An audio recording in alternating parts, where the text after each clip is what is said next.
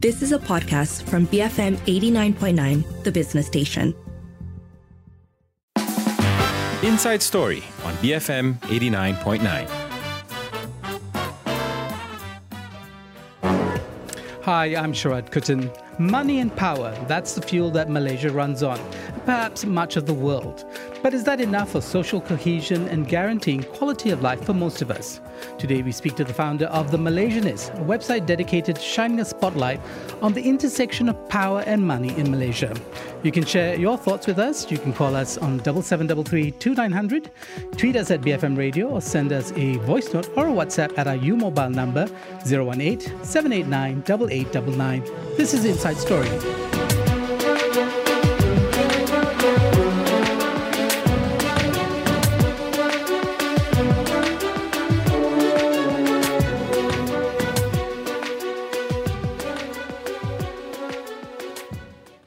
It's 6:08, listening to Inside Story. I'm Sharad Kutan.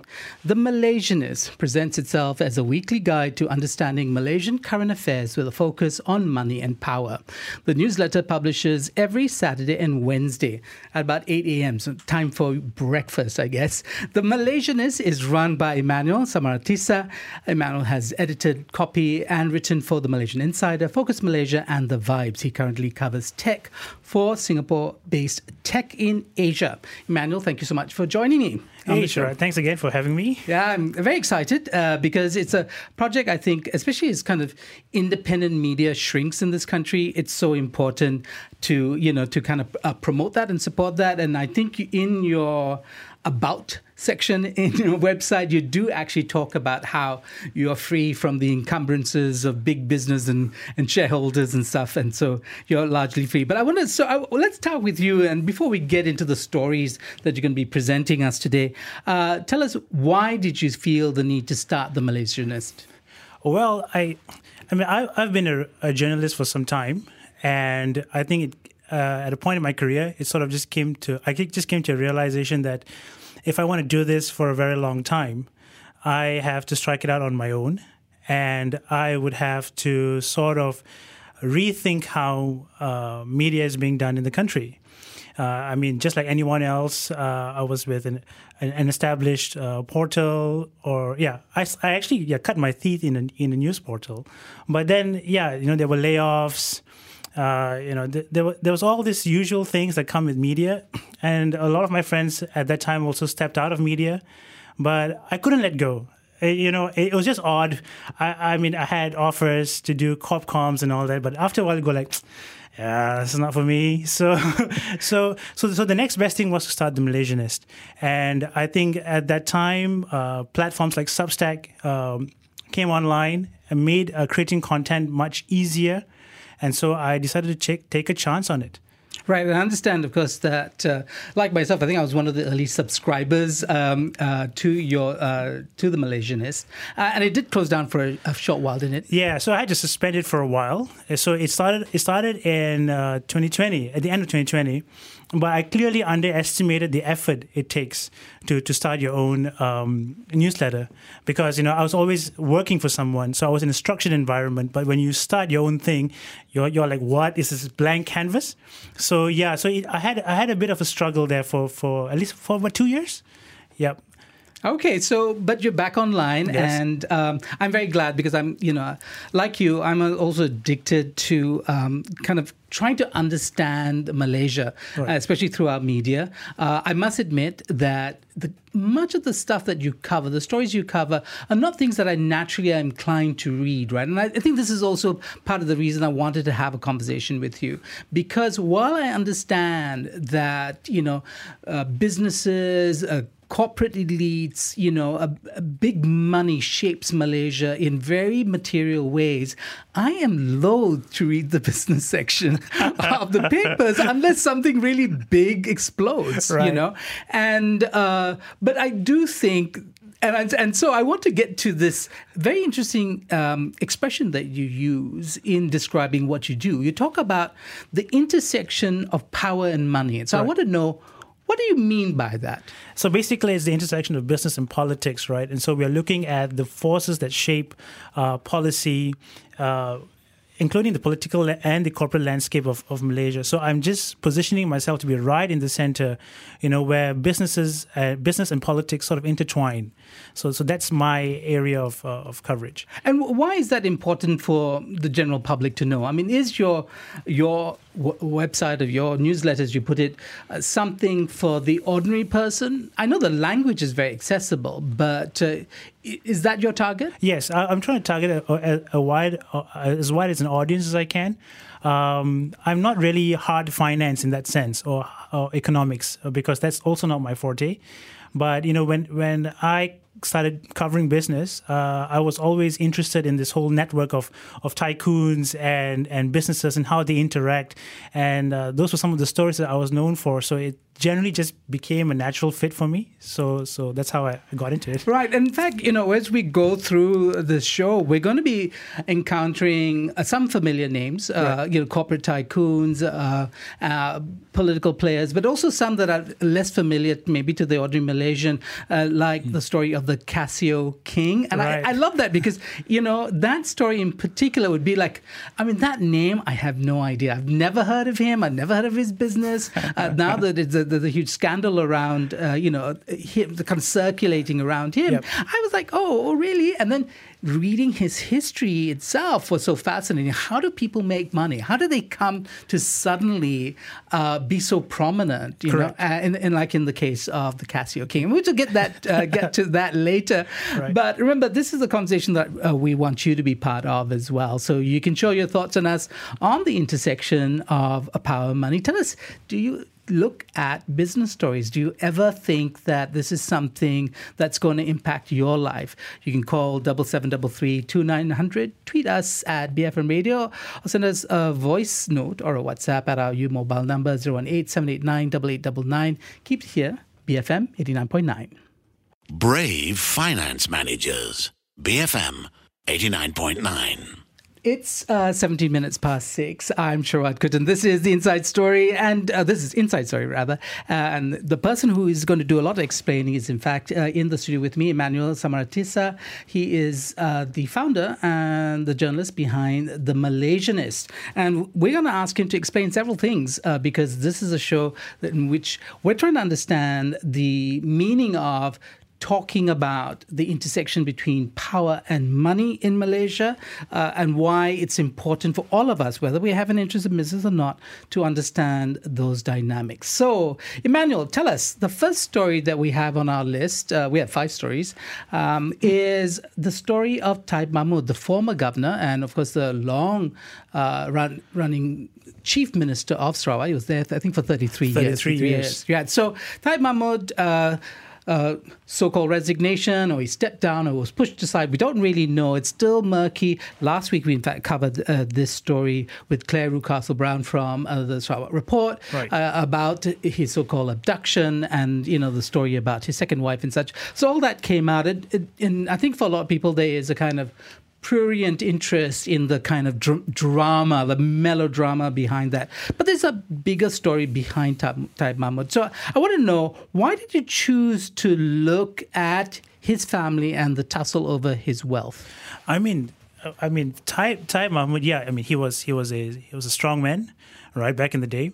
And there's always a question mark of how wealthy he was, right? So I think Bruno Mensa Fund, I think back in 2012, estimated his wealth, his total net worth, to be about US 16 billion.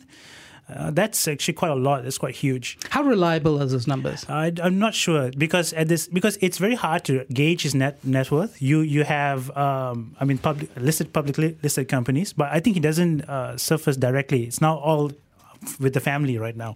And then you also have his private concerns as well. So those are away from the public eye. But that's just an estimate. That's a public estimate that we have at the moment. And currently, I think there's a tussle over the shares in Cahaya Mata Sarawak, amounting to about 50 million or so. And I think this one is pretty interesting because here you have just this guy who was really strong in his prime, and then suddenly just as he gets older and get more frail and all that, and you have this whole family feud happening. And it also concerns the way how the Sarawakian elites operate as well, because a lot of Sarawakian elite families are still in business. and they're still around. So the question of evidence and data, right? I'm not to get too kind of like in the weeds about this, which is interesting because it does sometimes emerge through these court cases when there is a tussle, like in a divorce proceedings, right? Yes. You will have somebody having to declare what their assets is, right? So these moments become something that you pick up. So are you reading? What sections of the paper are you reading to get all this evidence? I read just about any normal section any of you guys read. But, like in the case of Taib, right, I mean, it's pretty interesting learning curve because I realized that the courts in Sabah and Sarawak, if you want to extract some of these documents, it's a totally different process. You have to write into the court and the court will approve before, and this is even for civil cases. It's different from over here in Malaya, in the peninsula, where you just need the case filing, and then just go to the website and you're able to get them. So in that sense, I'm not even sure if we are able to really get all the court documents regarding the case, except for whatever that's out there in public that's covered by Borneo Post and other media in Sabah and Sarawak. Why did you think it was important to tell this story? Because, I mean, we have someone here who has a lot of influence. And here we are seeing this whole thing being torn apart, or at least as what has been portrayed in the media. But, you're looking at someone who, who's somewhat like a Mahathir, you know what I mean? He built his power and wealth based on his connections with Malaya and Peninsula, and in the Peninsula. And so I thought that this would be very interesting to see, because here we have someone who's always on the lips of everybody, right? You think about Sarawak, think about Taib Mahmud, And so that was one reason why I really picked this guy out. Yeah, and I think when looking back at his history, he did serve in the federal government for some years, right? 7 years or so before he, because of circumstances changing in Sarawak, before he went back. But during those 7 years, he developed a very firm friendship with Dr. Mahathir. Correct. I mean, was that something that you felt, always plays into these stories that you do? Connections between people. Correct. Yeah, I think that's always been the case. Even though there's no allegations of wrongdoing or anything illegal here, but you see that there's always these connections here and there, and somehow or the other they sort of spill over into policy making, into politics. Even when you talk about the growth of a business, right? So the Thai family, for example, is they're two of the largest concerns are Cahaya Mata Sarawak and also Sarawak Cable. And both of these companies are like the largest in their respective sectors, So you're looking at really huge companies that grew under someone like Taib Mahmud. What else do we know about the spread of his interest? Can you kind of give us a kind of simple list of what is it that his family might in fact be involved in? I think what's public in the public domain is that I think they are the two. It's either cables, that's via Sarawak Cables, and cement. Cahaya Mata Sarawak. So those are the two major ones, and I think Cahaya Mata, I think there are about 6 to 7 so-called Taib link stocks. Taib here being linked to the family, and I don't have the list of hand with me. Neither do I want to get it wrong in case, because these are some of them are listed companies, right? So I have to be very careful here. But there are about 6 to 7 of them. And the only two I remember offhand right at the moment is Cahaya Mata and Sarawak Cable. Yeah, I'm glad you're being careful, because I think in telling these stories, it is important to get our facts right, and also not to make allegations or summations that, inferences that are probably not there. And this is also, I think, one of the difficulties in it, because sometimes there's a lot of talk in the media. And I'm reading some of your pieces. You say you spoke to somebody and so on. I mean, your sources, I guess, are protected. But there are things that the industry or players in the industry know, but are not necessarily verifiable, or things that you can, as a journalist, triangulate. So how do you get over that problem? I guess we just have to be. I just have to be very careful. That's as much as I can do. Try to reach out to different parties, or try to cite reliable sources. But there's always that risk of being always you're just very near, just one step away from a suit kind of thing. Okay, let's hope you don't, in fact, get sued. But okay, let's talk about actually this posting that you had in mid-January titled Sarawak Plays Its Unbeatable Hand, in which you wrote, and I'm going to quote you here, you say, Sarawak's economic development timeline can be surmised this way. Timber in the 1960s and 70s, infrastructure and land in the 80s, infrastructure, oil and gas, and renewable energy today. But at every corner, natives have found themselves to be the short end of the stick. Now, this is the part I love the summation because it's something that I struggle with. It's so nice to have somebody just in one sentence sum it all up. But more importantly is who's benefited from Sarawak's development? Why did you say it precisely that way? Okay. So, you're looking at things like, the Bakun Dam, for example, and, the natives, there were already public reports about them not benefiting directly from this, and also when I wrote that, at that time, I think Sarawak just proposed cascading dams, right? And then I think there was a story that where Abang Johari was quoted as saying that the natives gave it the green light, but then the natives came and said, no, we did not agree to anything. Yeah, because you're talking about being displaced, you're talking about losing your homes. And so there's always this tension here where you have so in the Sarawak today now, the state is very interventionist. It's a very strong, powerful state, and especially it consolidated power under Abang Jo. You see, you had the Development Bank of Sarawak, for example. So you had all these moves coming in, very strong, powerful state. So of course the state benefits from this, but then whether I don't want to use the word trickle down because it's kind of cliched and I don't think it works. So, but at the same time, whether everybody benefits from this, that's a big question mark. And I also just wanted to correct myself earlier. There have been allegations of Taib Mahmud and his involvement in business, but we don't have yet any strong charges against him, you see. So, for example, I think the MACC commissioner, Azam Baki, right, he said, they investigated Taib, but couldn't find any wrongdoing. So that's always that tension there, with people like him. Okay, talking about a strong state, this is also part of what you wrote. You talked about the takeover of Bintulu Port, Mars Wings, which is the rural air service arm of Malaysian Aviation Group, as well as Sarawak upping its stake in the Bursa-listed financial institution, Affin Bank. So for somebody like me, it doesn't actually mean anything. What does something like this actually signify?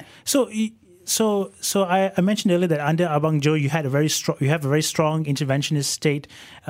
So you're seeing a Sarawak that wants to own all the major sectors of the economy. So for example, you have power supply. So it now fully owns power supply, right? It doesn't depend on the federal government to set its own tariffs. That's why I think there was a article, I think, in the tech portal, Soya Chinchao, that they said that it's cheaper to charge in Sarawak than in the peninsula, simply because they can set their own rates, And so he's moving in and trying to sort of take control of all of these sectors, to bring the state to a level where it's very independent. So if you have your own bank, you can finance SMEs. That's what he wants to do. You don't need to look elsewhere. You don't have your own development bank. So like even when it came to Chinese investments, right, from China, they are independent enough to say that, okay, look, they don't need to really rely on China, even though they're open to China. So a lot of Chinese partnerships are still around the Kuching part of the state. So you have these things working out. Yeah, and there's been a lot of news around Sarawak's plans for the future. Correct. Okay, we're going to have to leave it there. We're going to go to the news shortly. I'm speaking to Emmanuel Samaratisa. He's a journalist and founder of the Malaysianist. Remember, we're talking about the importance of news, where you see the intersection between power and money. You can call 7733-2900. You can send us a voice note at 018-789-8899 or tweet us at BFM Radio. Bright, formidable media. BFM 89.9, the business station. It's 6:38. You're listening to the Inside Story. I'm Sharad Kuttan. My guest today, Emmanuel Samaratisa, is a journalist and founder of the Malaysianist. We're talking about the intersection of money and power in Malaysia, the work that the Malaysianist has set out for itself to do. You can share your thoughts on what you believe are the intersections of money and power, or just any questions that you might want to ask Emmanuel as well. You can call 7733-2900. You can tweet us at BFM Radio or send us a voice note or a WhatsApp at 018-789-8899. We do, in fact, Emmanuel, have two questions. So they come in the form of WhatsApps. Emmanuel, will you be able to shed light on Robert Tan's connection to Desmond Lim? Yes, I would. And you have to stay tuned for that. That's right. Right. We are going to get to Robert Tan later in the show. So, M, please stay tuned. Okay, we also have this message from Itam. No wrongdoings, no allegations. Did I hear it wrongly? I think I have the appropriate, emotional interjections there. Yeah. You know, so do you think, I mean, for people who just surprised that there's actually, or the MACC found no proof of any wrongdoing? I mean, are you surprised? Yeah, I mean that has been the response, right? And so I mean, there's another example that I could give. So one would be, and this was also in the Straits Times article on Times Wealth recently. You know, Straits Times Singapore. Singapore right. Straits Times, right? And so basically, you know, financial services they were used by the Sarawakian firms that were owned or controlled by the family. You know, they were part of suspicious transactions between 2006 and 2009 that saw HSBC pay $1 billion fines to settle money laundering investigations. But you see, there were no criminal element or prosecution that was leveled against the family. The firms that were controlled by these families. You see, so you have this kind of disparity there. So HSBC paid the fine, but then it stops at HSBC. And there's no revelation of that. Okay, so and I think we see this all the time, right? The financial institutions, regulatory boards, they try to do their best, so they do whatever they do. Yes. And the question is whether the public is any wiser as to what actually happened, right? Precisely. Okay, so that's your answer, Itam. I hope you're satisfied with that. We're now going to move on to our next story, and this involves the Armed Forces Fund Board, or the LTAT. Just a quick note for anybody who does not know what the LTAT is. It's a government-linked investment corporation, and it involves the Armed Forces of Malaysia. So officers, I understand, don't have to participate in the fund. It's voluntary. This is kind of a retirement fund, I guess, in some ways, right? Yeah. It's a pension fund. And the armed forces of other ranks, however, are compulsory contributors, right? And they're required to contribute a portion of their monthly salary to the LTAT, with the government contributing as an employer. Now, I couldn't find numbers on how many people contribute to the fund. What I did find are numbers of members of the Angkatan Tentera Malaysia. It's about 116,000 with about 110,000 active members. So the news hook for the story, of course, is the departure of Abad Nizam Abdul Rahman as the fund CEO. Tell us, why was this story important? So you have this guy here who departed as the fund CEO right in the middle of at a time where the fund is restructuring some of its investments. So he leaves. And it was, I think after about 2 years-ish or so, he leaves, right? And it was kind of abrupt because, he was overseeing this effort to sort of ensure that LTAT remains has a strong balance sheet. It's a healthy entity and a healthy institute, right? Providing dividends for its members and so on. And then just right after he leaves, the chairman leaves, and then there's this funny thing going on here where the initially it was reported that the chairman retired, but then he comes and corrects and says, no, I didn't retire, I resigned. And then And then after the minister replies and says that, he resigned and retired. He resigned and retired. So you have these things going on here. But the context, the concern is that, this is a fund that takes care of a very crucial part of the civil service, right? The armed forces. And we know how important the armed forces are, even in politics. When we talk about voting, right? There's some constitutions where the armed forces are a significant voter base. And so we have this fund here that has duty to a very important group of voters. But at the same time, you have the CEO and the chairman leaving the fund when it's in the middle of restructuring some of its businesses. Right. So as I understand it, and correct me if I'm wrong, that part of the problems for the fund have been its reliance on one particular investment it has in Bousted, right? Yes. Okay, so tell us about that. How this sort of, this is a technical term, I think, overexposure has become kind of problematic for the fund. So basically, the fund, so because it's exposed to Bousted, right? Because it controls Bousted. So what happens is that it is exposed to Bousted's debt, for example, right? And it has to work to pay the debt. If not, it has to subsume the debt, right? So for example, LTAT, I think as of 2013, LTAT's group-wide debt stood at about 7 billion, and of that amount, I think close to half of it just comes from Bousted Holdings. So that's like huge amount of debt the LTAT is exposed to, and then of course you have to repay the debt as well. So it's not really spread out, and I think this structure here goes back into there's a lot of history behind the structure, this how it's set up this way, which I can't unfortunately unpack at the moment because it happened way back.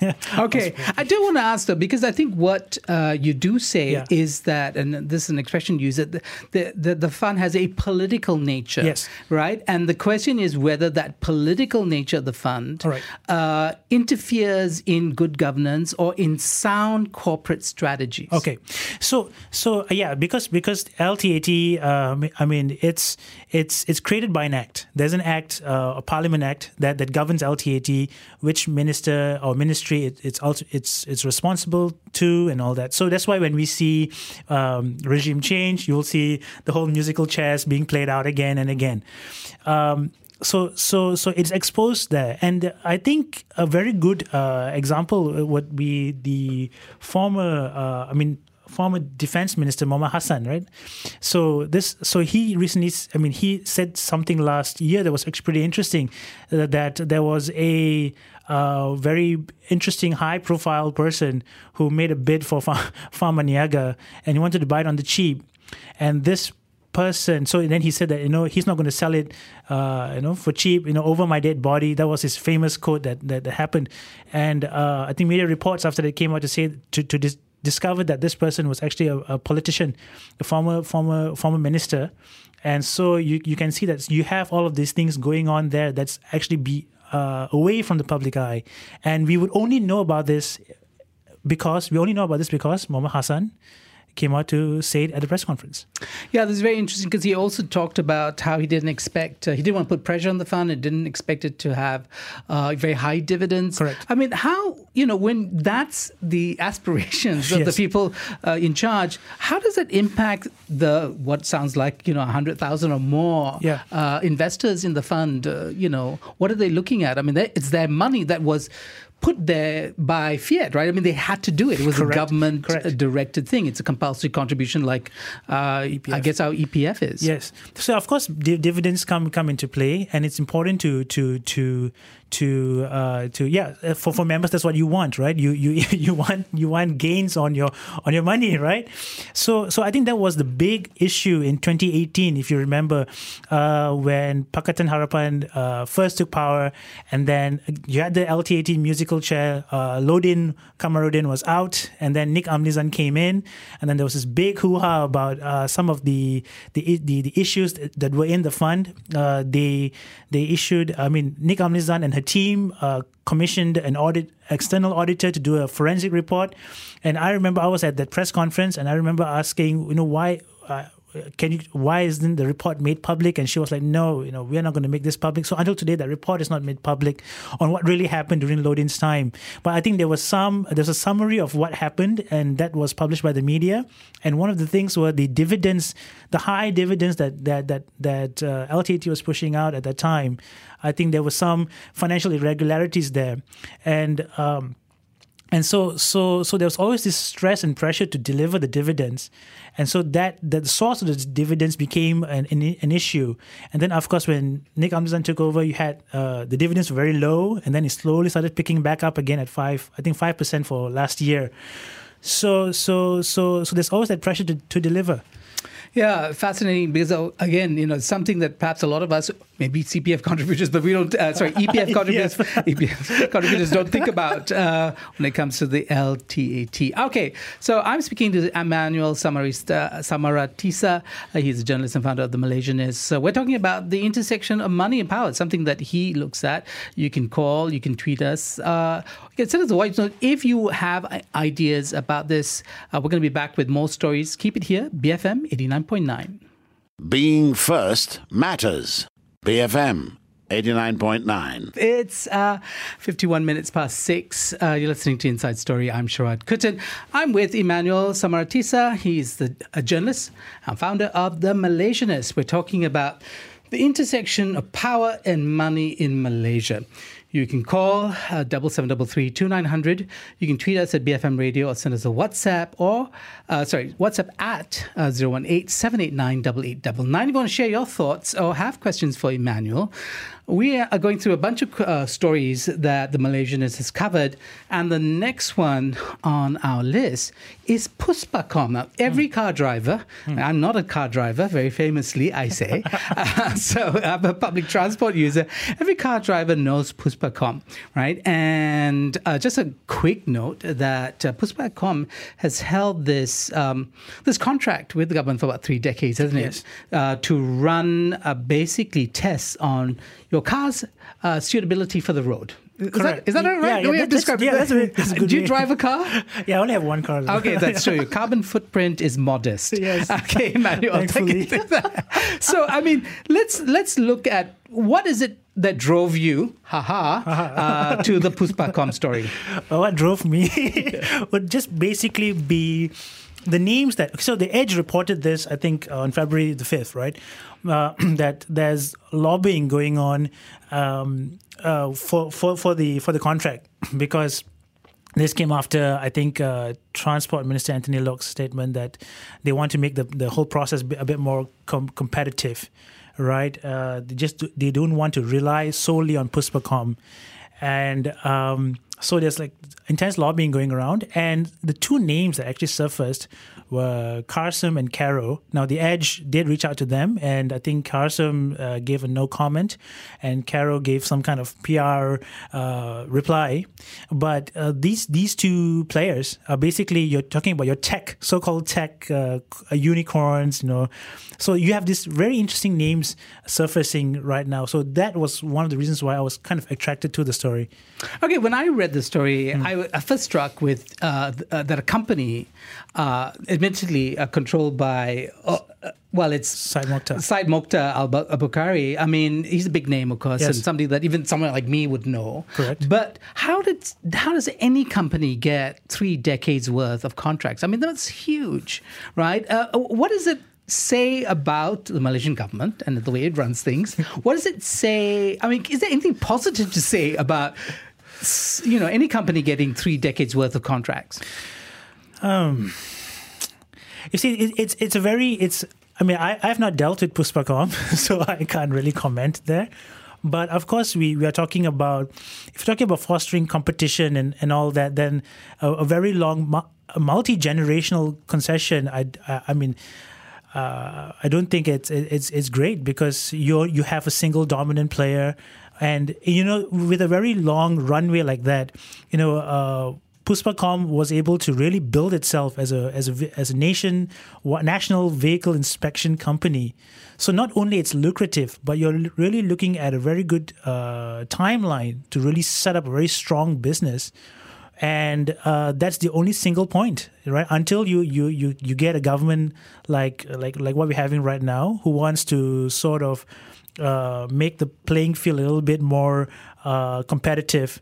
And the workaround that some of these companies are now vying for the contract. So, for example, like Karsam and Karo, or Maituka is the Malaysian arm, is because they do second-hand cars, right? And so, because of that, they have developed expertise in doing vehicle inspection as well. Yeah, so, okay, are we looking at a scenario where we're just going to go from one monopoly to another? I mean, the monopoly nature of it is going to remain. It's just the question of who is, who's got that concession. Or are we looking at actually breaking up the system? There are many players. And is that efficient in a market that is relatively small like Malaysia's? I guess from the sound bites that we are getting from the minister, I guess it looks as if there are going to be a number of players. So it's not only just Puspacom, but you could go to some of the names around.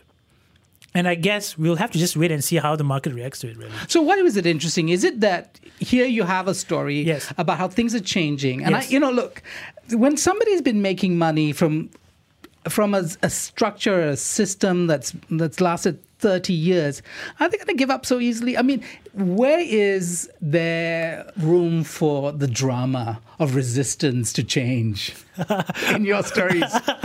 I think for this one, I am not too... It's really hard to tell where's the resistance to the drama, right? But for now, I guess, they have built up... They've had enough time to sort of, assuming they've used their time and resources well, they have built up a pretty substantial concern, a sizable business. And so if they can't compete, then it's just...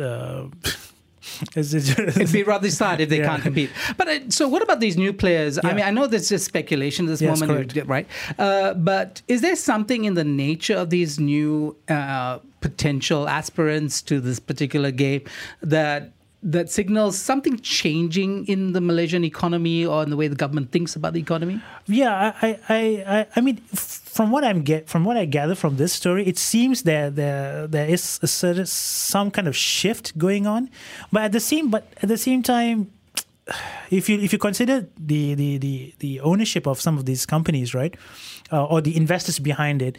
So, for example, you have Karsam Khazanah is an investor, Karo Permodalan Nasional is an investor. So you still have Glicks investing in this in these companies, but they are perhaps not the dominant investor in that sense.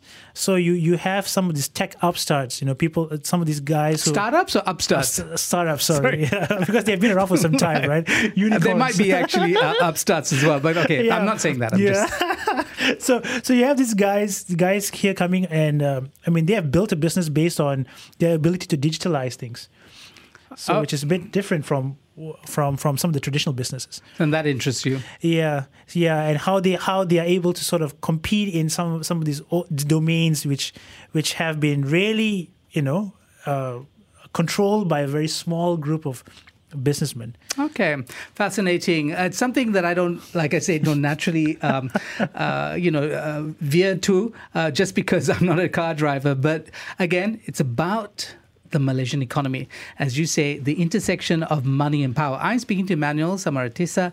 He is the founder of the Malaysianist. We're talking about the stories that are changing the Malaysian landscape. Remember, you can participate in this conversation. You can call us 7733-2900. Tweet us at BFM Radio. WhatsApp us at 018-789-8899. Want to hear your thoughts? Keep it here. BFM 89.9. Billions from me. BFM 89.9. The business station.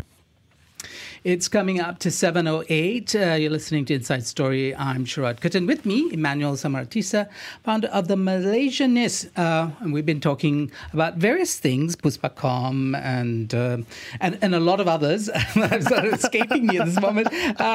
But we've been asking you, what do you think about the issue around GLICs and other kinds of, business stories that have been in the news, and we have actually a voice note from Ravi Kumar. Unfortunately, Ravi, we don't have time to play your note, but I'm going to summarize one of the key messages that you had, and which is leave business to professionals. And this, I think, is a reference to the GLICs.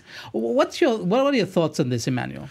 Yeah, I mean, that on paper sounds really, really good, isn't it? I mean, professionals, qualified people, we have that already.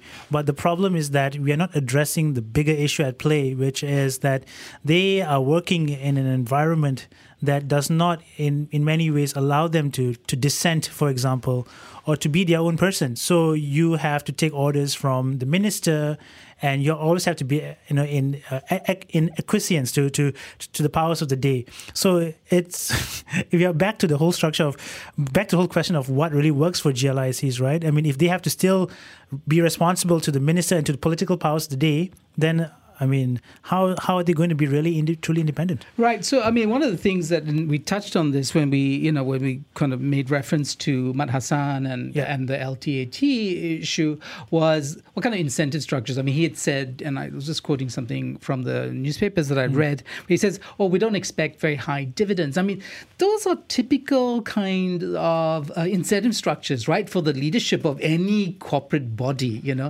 government linked or otherwise. I mean, you want high dividends for your stakeholders. And is it possible to have those incentive structures in with the right people? I think perhaps if we look at LTAT, maybe, I mean, I do not know the context of what he was saying, when he said that, but I'm assuming that maybe he was trying to manage expectations. And so I think, it's if he's not expecting high dividends, then it's only right for everyone in the fund to expect a certain, there must be some adjustments here and there, especially at the leadership level, I guess. So, but then these things, I mean, unless they make it public, we wouldn't know. Right. Yeah. So, okay, again, the wall of opaqueness that surrounds many of our GLICs. Okay, let's talk about this next story. Vincent Tan is suing Spanco and the Malaysian government for not bagging the contract in 2018. What contract are we talking about, and why are you interested in this story? This whole fleet management contract, right? Again, it's one of these old classic concessions that date back to the 90s. And into 2018, there was the concession ended in 2018. So I think about 25-year concession or something like that. And I think the government opened up for bidders to come in, and then it whittled down to a fight between the incumbent, which is Spanco, and then you have Berjaya Nazar. Right, they came in as a consortia to bid to get the tender. So I think Vincent Tan is claiming that they received an LOI, letter of intent, and then the whole deal collapsed and fell through after Sheraton, right? And then now he's coming back because coming to sue the Malaysian government and to sue Spanco, citing the loss of the concession. Basically, he didn't get the concession, right? So he wants the concession. So he's suing for that. So it's a big fight here. Okay, but what it does reveal, I mean, whatever the outcome, and I know you're not a lawyer. I don't know if you're legally trained. No, I'm not legally trained. Okay. So I'm not going to go down that route. But I do want to ask you about the man behind Spanco, because this is to M, if you're still listening, this is the story you're going to get, right? So this is Robert Tan Hua Chun. You call him a former hotshot, and you gave us in your piece, which is very nicely written. I must say, this is the stuff that I actually enjoy reading when it comes to business and business stories, which is a potted history of the man who began as the Casio King. Yeah. And I personally find these histories fascinating. Tell us give us that little story about the Casio King. Right. So Robert Tan. So Robert Tan is known as the Casio King because he has he's the first and the only distributor of Casio watches, calculators, and musical instruments, right? So this goes back to the 70s. I'm not sure if you were born then, Sharad. I was. Really? In fact, yes, I was walking around in short pants, but I was born. I was around. Right. I wasn't. So you weren't. Okay. Humble brag there. Okay, go ahead. But anyway, so He began as based on what he has said, he began as a door-to-door salesman. So he was a very entrepreneurial person. He had to convince people to buy Casio watches at a time where people were looking at European watches, and he had to really not only convince Malaysians to buy and purchase Casio watches or Casio stuff, but he had to convince the Japanese back then to give him distributorship. And so in his own words, that relationship has been very kind of like a mutual kind of thing. There's no contract, nothing whatsoever. And it's just based on and it's done well for Casio, because I remember when going to school and that Casio was a name that everybody knew. Everybody began to have some sort of Casio product. Correct. And now the company that is the listed company that is selling, that's the investment holding company for this is Marco Holdings, and it's an illiquid stock because it's primarily held by the family, Robert Tan's family, but it has been profitable. And it has, over I think we put out financials over the past 5 years. It has been a profitable concern. Okay. So the thing that this success leads him to is to develop some really interesting connections. And this is something that also I think business journalists, and we're coming back to some of the earlier themes that we had about connections. And there was, in fact, in your story, a mention of a trip to Manila. So, a trip to Manila that included the late Ting Pek King, the former finance minister, Zainuddin, also then renowned chief Halim Saad, Ananda Krishnan of Maxis, Petronas chief Hassan American, Tajuddin Ramli. Does everybody holiday together? What is this? Tell us about the Manila trip. I thought it was fascinating. We don't have that much. We don't have much information because it happened really way back in the 90s, I think. But at that time, I think it was like a high-powered kind of group that went to the Philippines to get investments, right? So that's as much as I have publicly. But it shows you that this was the group of people that. This was the group that you wanted to be in, the cool group. The cool group. And okay, so maybe cool being with the cool people, doors open, opportunities arise. Nothing doesn't suggest anything that's illegal or nefarious or whatever, right? It just means that there are connections between people in the corporate elite and in the 1%. Yes. And is that something that you're going to continue looking at? Because where does the story lead us to in terms of this bid by Vincent Tan in his suit? So basically, I guess. When Spanco, Spanco was able to build. Spanco itself is it's a cash cow. It gets an average year-on-year profit about 30 million ringgit or so. It makes about a huge amount of sales, right?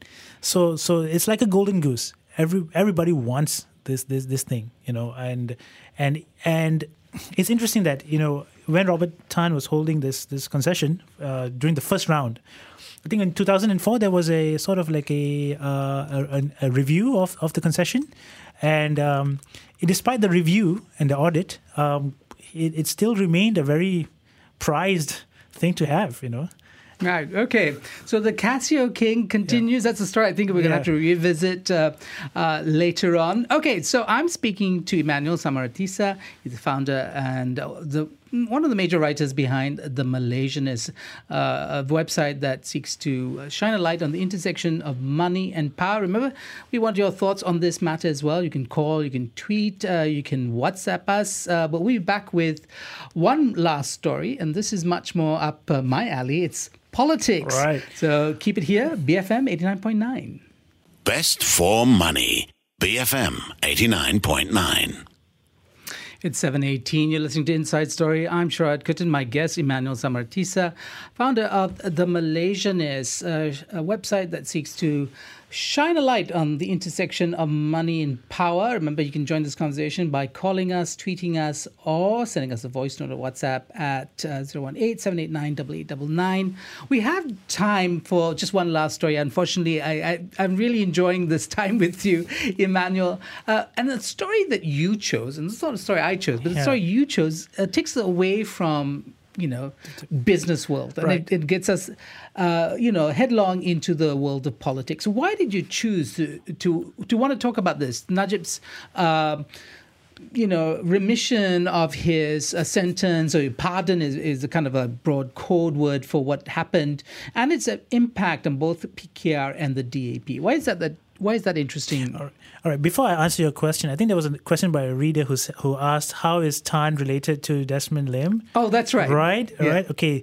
So, so this is you want to answer that first? I'll answer that one, right? So, basically, Tan's sister, Cindy Tan Kewi Yong, she is married to Desmond Lim, the property tycoon. So there you have it. Oh, right. So family relations, So this, Right. Sorry I missed that. I forgot about that question. Right. Very important question, because I think there are systems to find these connections, right? And I think it's called handshakes or something. There's some. There are some platforms these days, but I think this one is more publicly available. So it's just about. And marriage does in fact seal relationships. It did in the ancient world, and it does in the contemporary world as well. Yeah, it does. Okay, so let's get back to the pardon. To politics, right? Yeah, to politics. I was just reading about how yesterday FMT wrote a story on how some of the PKR grassroots are really unhappy with the whole thing about Najib, right, having his sentence halved and all that. And you also had a lot of comments and criticisms towards the DAP when Tony Pua was. I think he was called up, right, for questioning. Questioning. Yeah. And Tony himself replied that he didn't expect the party to publicly come out as long as they keep continuing to govern. I'm paraphrasing him, but I think there's something along those lines. And for me, I think it's really. I was just thinking about this because it's the whole 1MDB scandal really, has sort of like a very damaging effect on all of us, I guess, and to see that playing out within some of the larger political parties is pretty interesting because how are they going to react to these things? This is the reality that they probably have to accept. Maybe they have to sort of just live with it, under the so-called realpolitik kind of thing. But it's just pretty interesting to see how they're angry and frustrated, but at the same time they have to deal with this reality. But why did you put it in the mix? Because your focus generally, with the newsletters, is business. Why does this, and could this have an impact on business? I'm not too, 1MDB itself, the structures that created a 1MDB, just the structures, are still around today, right? Ministry of Finance Inc. is still around today. That's a very powerful entity. It's basically the Minister of Finance. For all that talk of separating the finance and the Prime Minister portfolio, we are not having that right now, right? We do have a second finance minister, but a second finance minister is more, I'm not sure what to call it. I don't think it's very different from being the finance minister himself. So we have the structures there. And so it's kind of concerning that these structures are not being addressed at the moment. So, but I was just thinking about the whole political story because you have parties like that have a very good, strong urban base, and now they have and they too didn't. They had a huge disdain for 1MDB, and then now you're going to now you have all of these things coming around.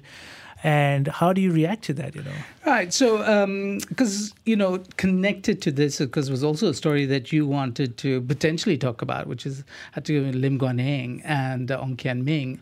And I wonder about that because, again, the question of political realities just in the coalition, in the unity government, but also the question of how political parties, even when they are dedicated to democracy and human rights and all that, they themselves internally might have structures that don't resemble something but as fluid as a democratic system might be. So how do you scale? Is it just that we have to accept the realities that when you deal with human beings and the institutions that they create, they're never going to be perfect?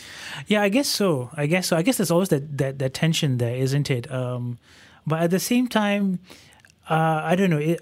Is there any bottom-up mechanism in place that we can hold these guys to account. I think a long time ago we were talking about recall elections and things like that, right? But that's on an elected representative level. But we don't see all these things moving yet, so we don't have this structure. So I guess that's something that we probably have to sadly live with. Okay. So, it's a nice way to tie things up, and I really look forward to the stories that are going to come up. I don't know if it's